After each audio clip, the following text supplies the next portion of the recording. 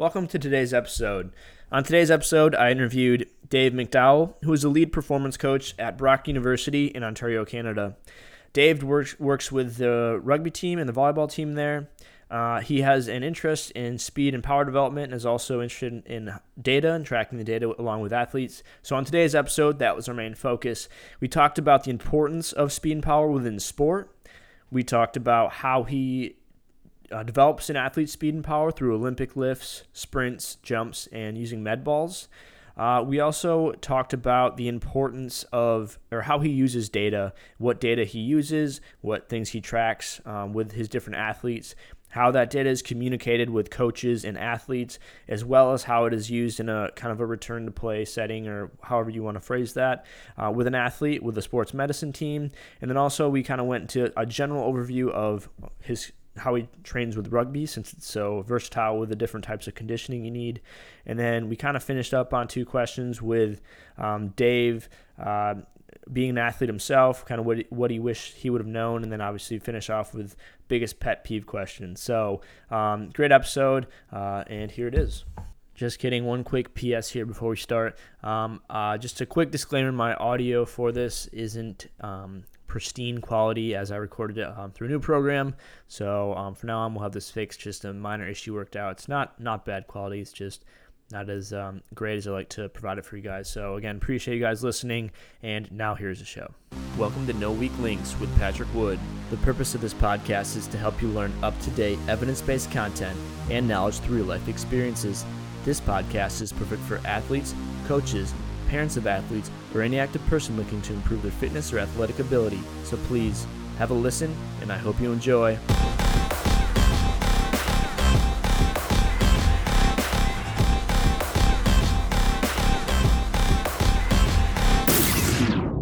Welcome to No Weak Links. I'm Patrick Wood, your host, and today we have on Dave McDowell. Dave is the lead performance coach at Brock University. And so today we're just going to have him on. We're going to kind of focus on speed, power, and then data is going to be our main focuses. So first off, Brock University. Dave, thanks for being on.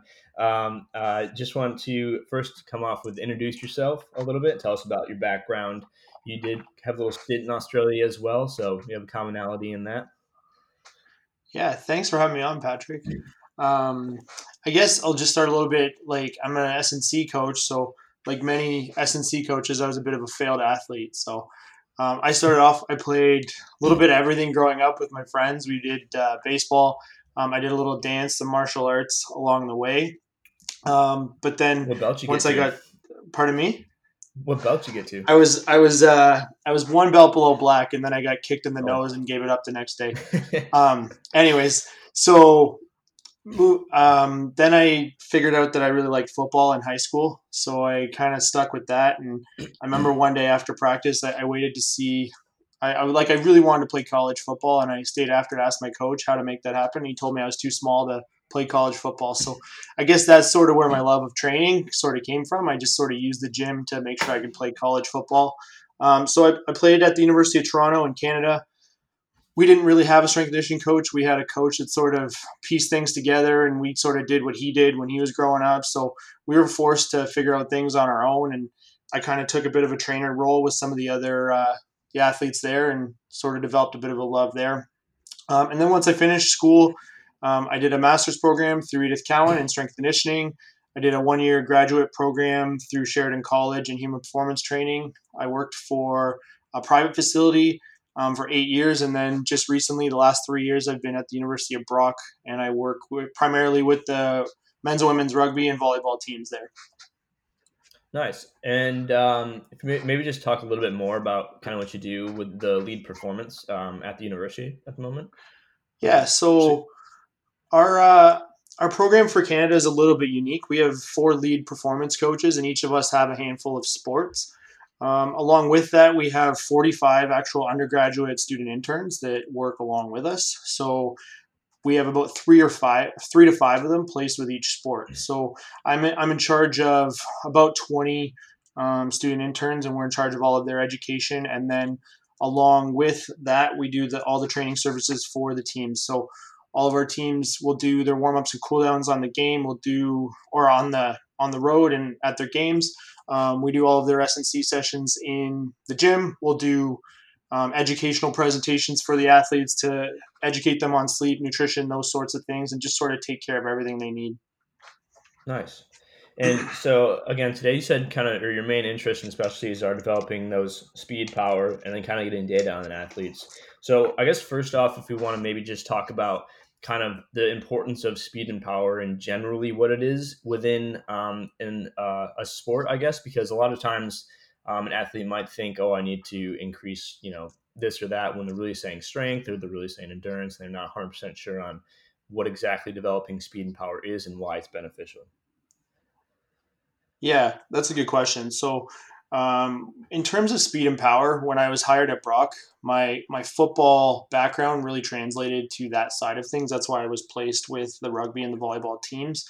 When we're talking about speed and power, what we're really talking about is the ability to move with some sort of velocity, whether that be on the court or on the field. It's really important for our athletes to be able to sprint faster, jump higher. Those sorts of things are what we're talking about when we're talking about power.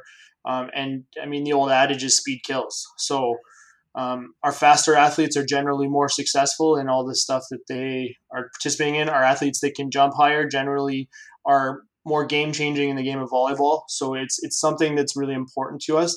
But if we're going to break it down, it's really just your ability to move with velocity on the court or on the field. Yeah, perfect. And then I guess we'll kind of go power first and then speed. Maybe kind of just go into do you have any particular way you approach in developing power for athletes, whether that be within the gym or on the field? Yeah, that's a good question. There's a lot of ways that we have to kind of develop power, and it sort of depends on what the athlete presents us with. The way that our current facility is set up, we do a lot of Olympic lifts. We have a space that's set up with a lot of space. So we have platforms at each rack. We'll generally have about 2 to 3 athletes at each rack. So the snatch and the clean and jerk are exercises that I'll use with both the rugby and the volleyball teams, albeit for different reasons. But it's very effective for both of them. But along with that, we do a lot of sprint training. More so with the rugby side of things, we'll do a lot of field work. We do a lot of speed. I get them to touch top velocity every practice, even just for a couple of reps. In terms of the volleyball programs, we do a lot of jump training. So they're jumping on boxes, they're landing off boxes, they're going over hurdles. Depending on what phase of the year we're in, we'll be touching on a lot of those pieces. And then the last piece that we use quite substantially, more so in the summer when we can get outside and have some extra space, is medicine balls. So we'll throw medicine balls for distance. We'll throw them laterally. We'll throw them overhead. We'll throw them forwards. But they've been a big tool for us. But that's really a lot of the tools that we'll use for power development. Yeah, and I want to touch on Olympic lifts first. So what's your kind of approach to kind of like starting and using those? Because I know they are taking quite a bit of time to develop. So if an athlete were to be listening or something, they're probably not going to just, if they've never done it, want to jump into doing this. Do you have kind of a general systematic approach of how you would progress people along, or just some tips to make sure that safety kind of goes along with this as well? Yeah, that's a good point. One of the key things that we'll do when we're progressing our Olympic lifts is we start from a top-down approach. So what I mean by that is we'll actually teach our athletes how to do the lifts from what we'll call the hip position, which is right at the end of the second pull. And we'll teach them how to first learn how to pull, then learn how to jump shrug, and then learn how to complete the lift from that position. As technique allows, we progress them down the leg to above knee. Then some of our athletes get to below knee, and I mean, very few of them get to the ground. As long as they can pull and clean and snatch from above knee, I'm generally pretty happy. But there's a safety aspect to that too. So before we've done any Olympic lifts with any of the athletes, we've had a seminar with them with just dowels. We've taught them how to escape from the lift. We've taught them how to dump a lift if it's not going right. And then time is your biggest weapon when you're teaching the Olympic lifts. If I know that Olympic lifts are going to be a part of my program, I start introducing pulls and shrugs with our incoming athletes. in their first or second program, and we don't really progress that for a couple of months, and then we go to the next phase. If we go from pulls, we'll go to jump shrugs after a month or two, and then we'll go to cleans from that position after a month or two, and then we start to progress the position. So we just take our time with it. We have our athletes for 4 or 5 years. We don't need them to be good at anything right away. We can slow cook them out a little bit. But if I know I need that as a weapon later on, I'm going to take the time to really kind of hone in that technique. Do you have all your sports doing this, or is it just certain sports? Yeah, the two sports that I'm working with, volleyball and rugby, we both of them do cleans and snatches. Our volleyball athletes, because they're overhead athletes, we don't snatch very heavy. So I'm doing it more for the speed component. I'll probably never let most of our athletes get above around 10 kilos on each side, unless they're really technically proficient. But I'll tell them that this is really just about the speed, and the speed that you do it at is what we're looking at. We're trying to get it to transfer to their jumps, and it's not really going to transfer unless it's done at the speed that's closer to their jumps. For rugby, we go a little bit heavier on those types of movements because it's more their sport is in exerting themselves on another person. So they need to be good at producing power against an external load, i.e. making a tackle or breaking through the line or something like that. So we'll do it with both teams, but there's different rules set out around both teams and how they're performed. Okay. And then you also mentioned med balls, and I know that's kind of a whole other aspect of power, a lighter in movements. Are there certain movements you like to use on those for different types of throws? Or Yeah, absolutely. So when we're looking at med balls, one of my biggest sort of pet peeves with med balls is the person who's trying to throw the 25 or the 30-pound med ball, and they're just throwing it way too slow to be power work, but they're throwing it. It's not really heavy enough to be strength work. So we'll generally keep our athletes around the 6 to 10, 12 pound range, and we're throwing them for max power into the wall when we're doing against the wall, or when we're outside, we're throwing them for max distance and max speed. We'll progress from some forward med ball tosses, think like a chest pass or a backwards overhead throw. And then on our more lateral speed days, we'll throw it laterally across our body, underhand, step into it, underhand throws laterally, that sort of thing. So there's a lot of ways that we kind of use those tools. Okay. And then I guess we can kind of start off with it for, I guess, just in general, because rest is going to be something that's really important during this type of training. What would you say, how do you stress that to the athletes, or how are ways you work around that? And is it practical to rest the recommended amount of time within kind of your training sessions, I guess? Or kind of like, I guess, how do you work around that with the recommended rest being longer and athletes not wanting to just wait around, but also wanting to get benefit? Yeah, rest is definitely sort of something that we have to kind of keep in mind. When I'm teaching some of the students and stuff, we'll talk about there's optimal and there's reality. So optimally, we would have all of our athletes waiting 3 to 5 minutes between every rep because we need them to be able to have a full output every single time. But when I have 30 rugby athletes that I have to push through a session in an hour, there's not necessarily always time to do that. So, I mean, some of the ways that we try to work around that, if we're performing full speed sprints, I'll have a set number of basically spaces where they can sprint, and then there's a line of athletes out the back of that, and the act of waiting in the line kind of dictates that they're going to get a certain amount of rest. And we'll use sort of the amount of athletes, and in the groups, we'll put them in groups of about the size that we need for how much rest we want them to get. So that's a practical kind of component. But I'll also try to stress to the athletes that unless you're able to go again at full speed, we're not really getting the sort of benefit out of the exercise that we're looking for. When we're we're talking about power and speed, velocity is of the essence. So if we're working through something like a sprint or a jump, unless they're able to go and have a full output every time, it's not conditioning. We don't need to do sort of 50 box jumps or 150 sprints or something like that. We're working at full speed. So we'll kind of stress that on the athlete as well.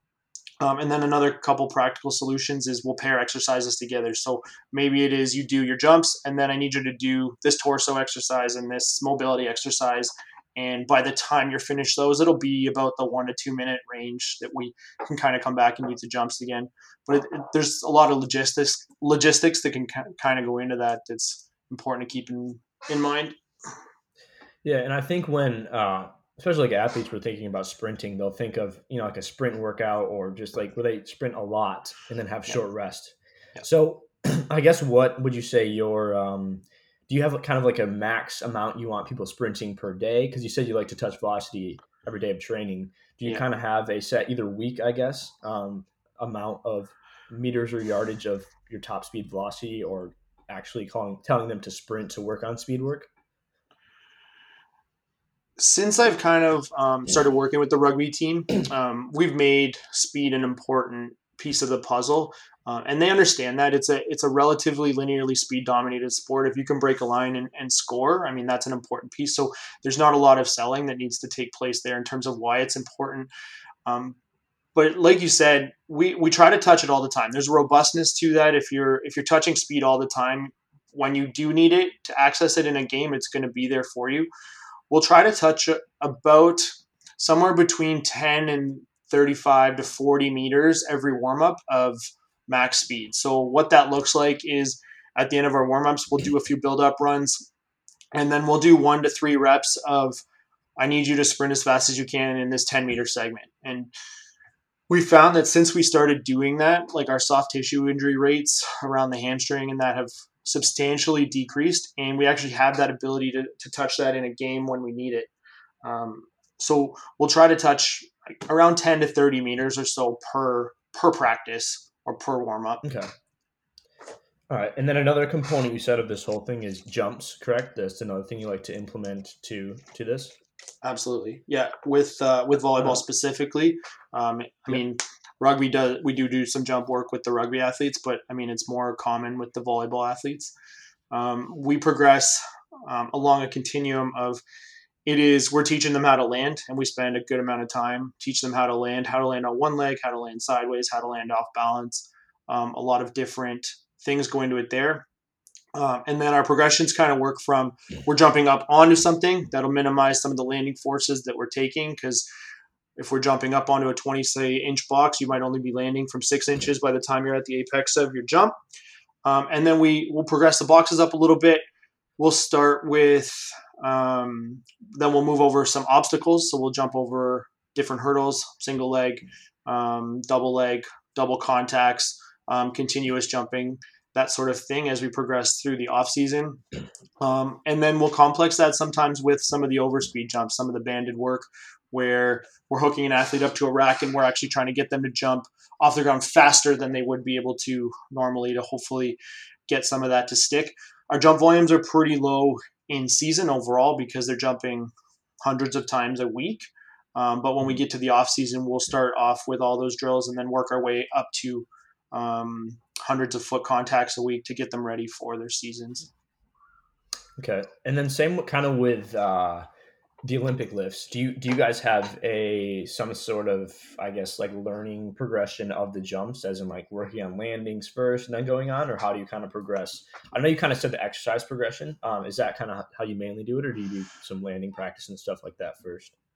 Yeah, absolutely. So we'll touch this stuff every warm up basically. So early in our off season, that's going to be addressing landing positions. So what that looks like practically, we could be working on a snap down drill. So you're going to stand in place, and I'm just going to have you reach your arms up to the sky, and then on go, snap your hands down as fast as you can and land in an appropriate landing position for jumps.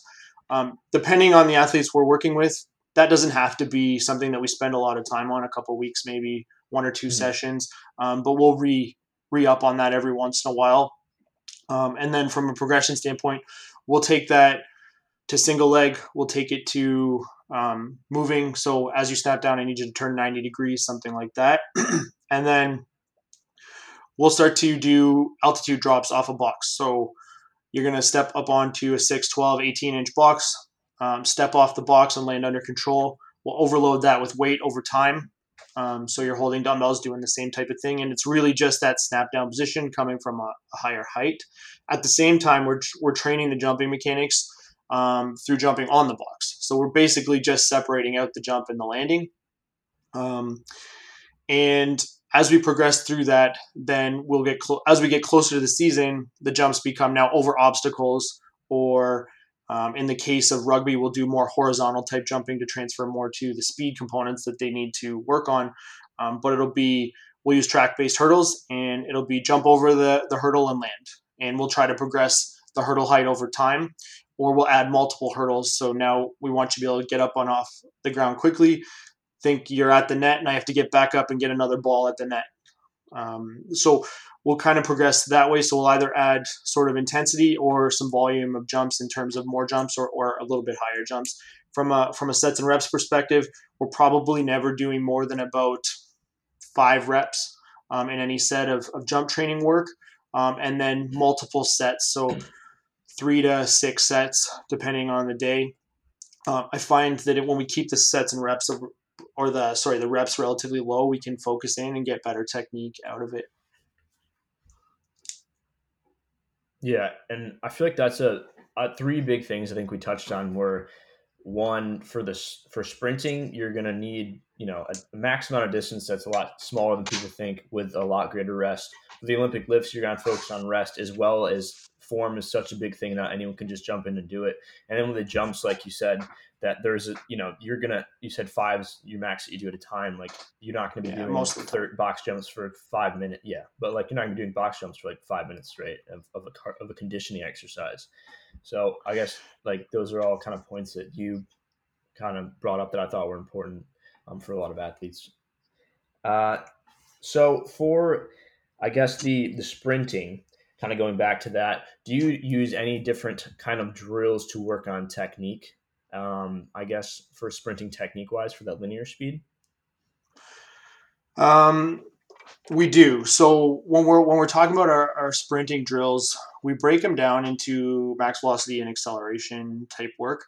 I believe, even though we might not hit max velocity in a game, that it is a skill that we should be working on year round. And I know a lot of field sports, they spend a lot of their time in acceleration, and that's absolutely important. But if we improve max velocity, sort of all the time points throughout the acceleration get a little bit faster because you have a little bit more capacity. So in terms of our drill progression, we start off with a lot of stationary pose work. So things like, can you stand there and hold in a good, like A mechanic or sprint mechanic with your knee up, your toe up, your chest up? Are we able to hold that position? And I talk to the athletes about, if this looks wobbly when we're just holding it, what is it going to look like now at full speed when we're putting X number of forces through our body? So we spend a good amount of time there. And then we work through single switches. So in place, can you switch your legs? Can we get that scissor action of the knees? And can you stick that position and own it on the other side? Then we'll go to double switches, triple switches.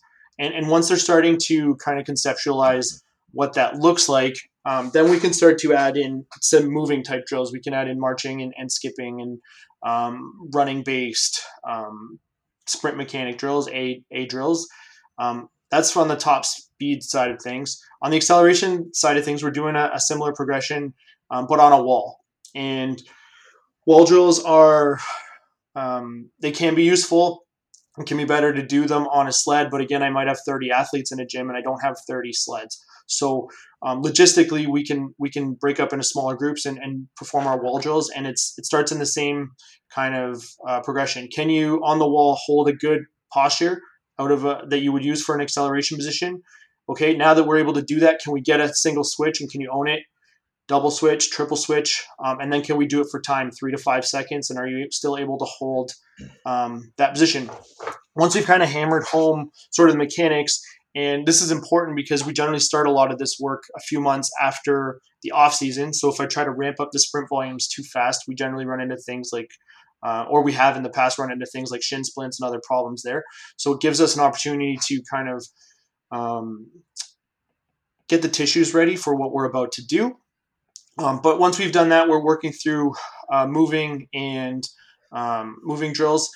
For our max speed sort of side of things, we'll do things like our marching, skipping, running series, and then we'll take that into running work. So it'll now be, can you now do that through a tempo run? Can we hold at about a 70% velocity? Can we hold good mechanics over a set period of distance? Okay, that's starting to look good. Can we take that speed up a little bit now? Do the mechanics break down? Do we have to come back to different drills? And we'll work our way up to, now I want you to run as fast as you can between this 10-meter segment or 15-meter segment, and we'll start to see, do the mechanics break down. From an acceleration perspective, we go into some resisted type acceleration work. We'll have partners holding each other back a little bit. We'll sprint up. We have some actual wheelchair ramps beside where we sprint, so we'll use those as hill sprints. They work pretty well, but we'll start to work on it from that position or from that point of view, and then we'll accelerate out of different positions. Can you accelerate standing up tall? Great. Now, can you do it out of a half kneel position? Can you do it out of a push-up position? Can you do it out of a position on your back like you just got out of a ruck and you're kind of all over the place? And we'll start to pull that.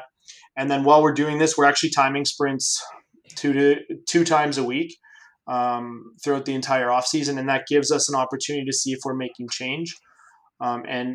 Since our athletes have kind of bought in that sprints are important, they enjoy that data and they like to look at that data and see, okay, we really worked on this today. It didn't affect my time, but or maybe it did affect my time, but as it sort of normalizes out, are we getting faster through certain segments? Are we, what does that look like? So that's important to us. Okay.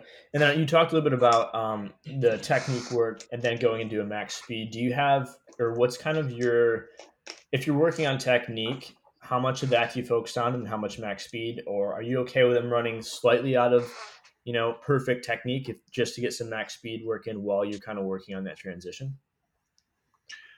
The ratio of max speed to technique changes throughout the year. So, I mean, at the beginning of our year, when we're in our beginning sort of technique sessions, it's probably going to be, I don't know, I don't really want to put a number on it, but we're doing, the majority of our work is going to be more technical, and then we're going to run a lot less volume. And as the year progresses or the off season progresses, those two factors are inverse with each other. So the more the max speed running that we're doing, or more not long distance, but more top velocity sprint work that we're doing, the less technique we're doing. And gradually those technique drills just become part of our warm-up sequence that we're doing as part of our session.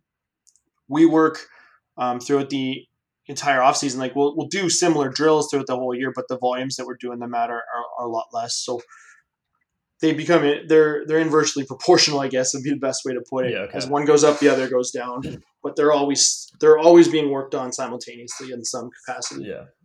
Okay. That makes sense.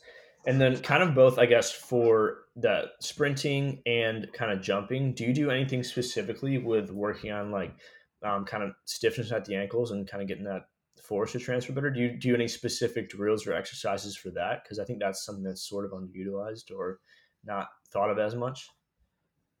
Yeah, stiffness is a huge component of the whole thing. And that's part of the hold positions that we'll do is, can you kind of do that?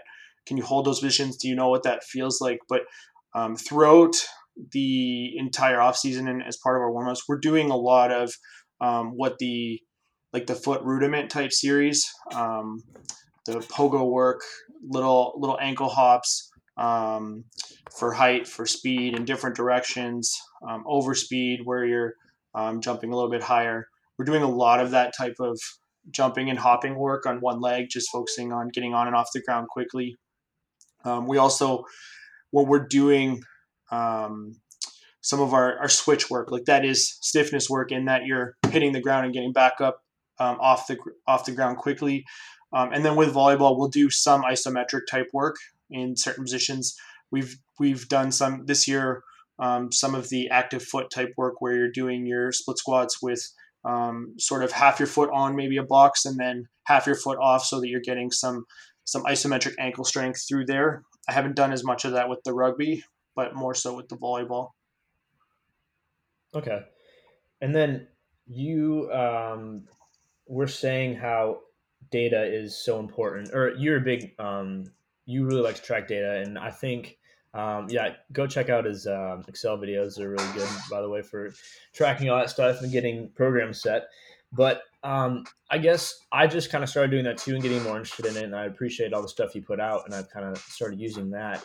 And I think one, I guess we can talk about first off, kind of just gets people to understand and buy in and maybe get a better why they're doing this and a visual representation of them progressing, not only athletes but coaches and any other professional within the setting. Do you kind of agree with that, or and then I guess like how do you use it to communicate between athletes or coaches or etc.? Yeah, data is absolutely important with what we do. We especially it's only getting more important with the new technologies that are coming out probably daily at this point. There's something new coming out all the time.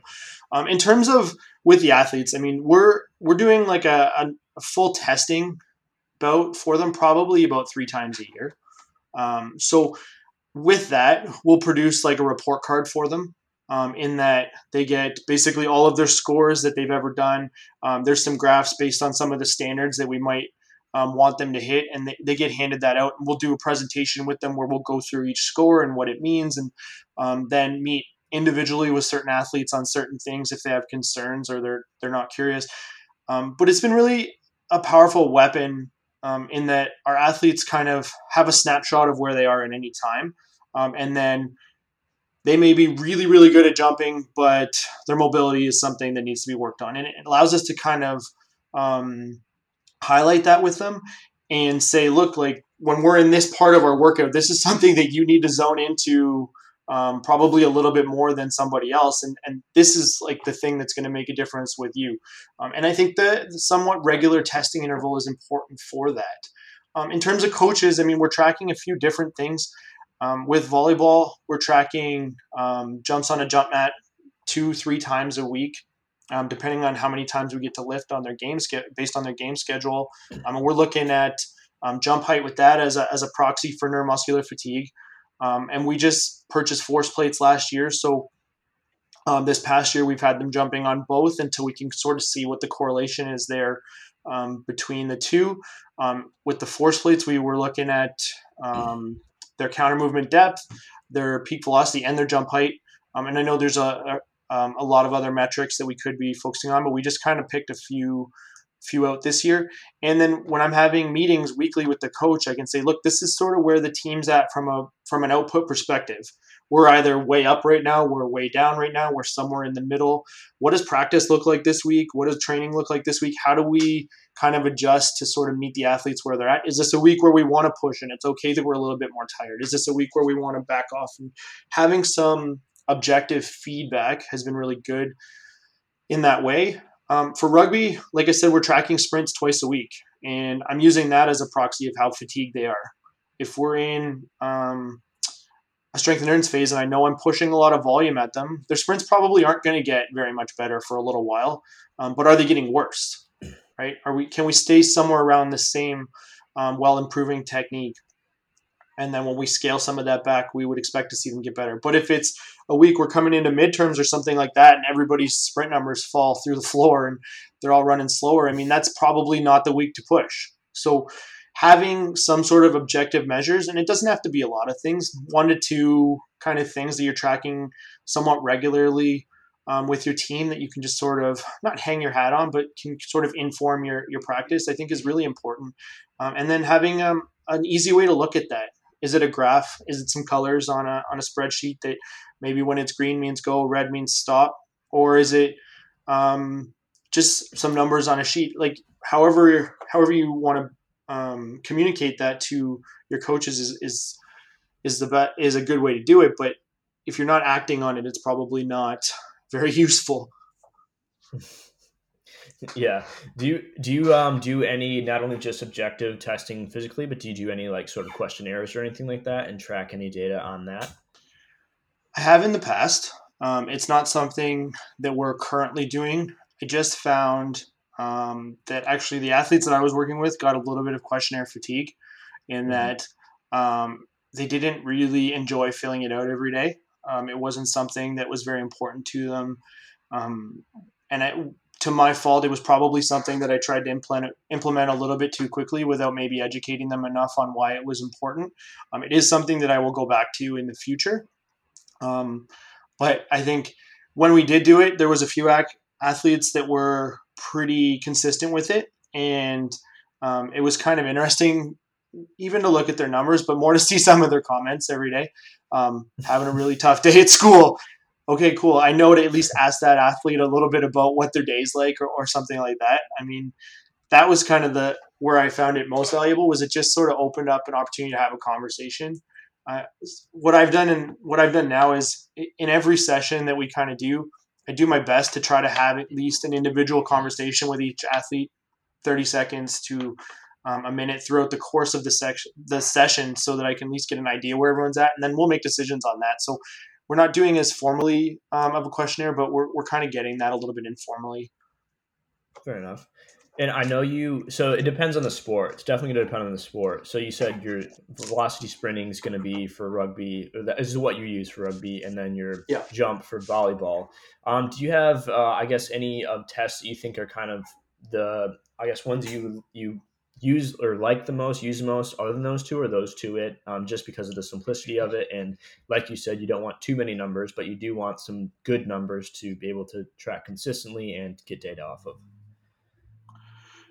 Yeah, if we're talking about testing, we have a full testing battery that we'll put the teams through a few times a year. But from a monitoring perspective, something more often that we're doing with rugby, the two things that we kind of do is we'll do a 40-meter sprint 2 times a week. I think it'll be a total of about 4 to 6 reps total over the course of a week. 2 to 3 each session that we're doing, and we generally do sprint training twice a week in the off season. So 40-meter sprint, and then we will use, from a strength perspective, we'll use the bench press and the front squat, and we basically have a rep out set on those two movements every 3 to 5 weeks or so, depending on how our cycles align. So we're getting a strength measurement and we're getting a speed measurement, and the speed we use as a proxy of their fatigue. And then for the volleyball, we're basically doing just the force plate jumps, and then we're doing a little bit of in-game analysis of how many jumps they're taking in game and that sort of thing, and trying to monitor on those metrics and trying to make sure that we're between a certain sort of range, or that we're not kind of progressing too quickly there. So it's the force plates and some of the in-game metrics that we're looking at. Okay. And do you use any of these two measurements to kind of coordinate with like the medical, so like sports medicine staff, when a player is coming back from an injury and kind of re-getting back to a baseline or anything like that?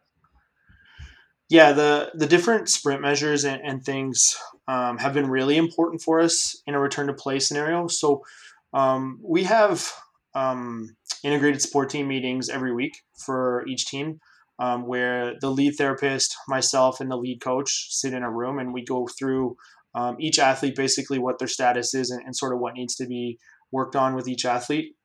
In terms of when we're returning an athlete for rugby, it can be a longer process or a shorter process depending on the injury. But we're really looking for them to get back to around 90-ish% of their max velocity that they've hit. And that they're consistent at. It's not their lifetime PR, but like a velocity that they were pretty consistent at.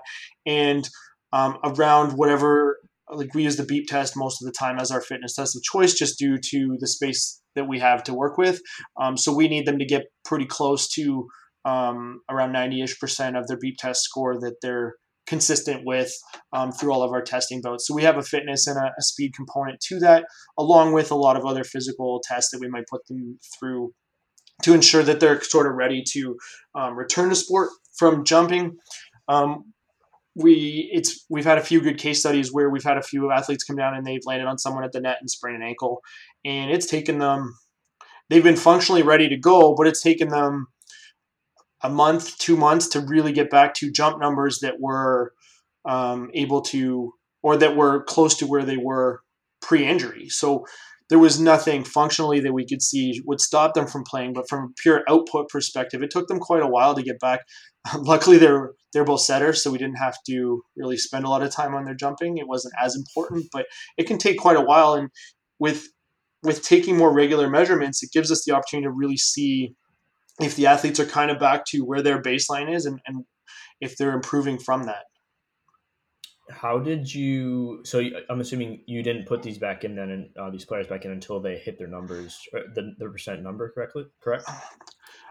We didn't put them back in the game until our lead therapist functionally had put them through testing, and we had regained range of motion. We'd regained strength. Some of the power metrics took a little bit longer to come back, but there was no real fear from the IST team of re-injury because of the nature of what the injuries were. For something a little bit more serious, we would wait for them to get closer to their absolute output numbers. But there was, we had put them through movement screens, different, like they were from a strength perspective, they were back to wherever their numbers had been. It's just the jump numbers were a little bit lagging. Did you find that it maybe kind of allowed them to understand more? Because I mean, if an athlete feels like they're ready to go, they want to get back out there. But if you have these numbers to show, like, look, you're not where you're going, did you find that kind of, or like you're not where you were, even though you feel maybe like you were? Did you feel like that kind of helped them maybe understand a little bit more, or did you see that at all? Yeah, that's definitely something that I think is a little bit athlete specific. Okay. There's certain athletes that they want to know everything about everything.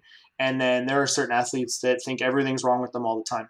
So, I mean, it was good for these particular athletes. And it was also a really kind of cool weapon a few weeks after that when we're like, you're jumping higher than you've ever jumped. So, like, from a mental perspective, we could really push that and say, you're better than you were before. Like, there's nothing really to be worried about.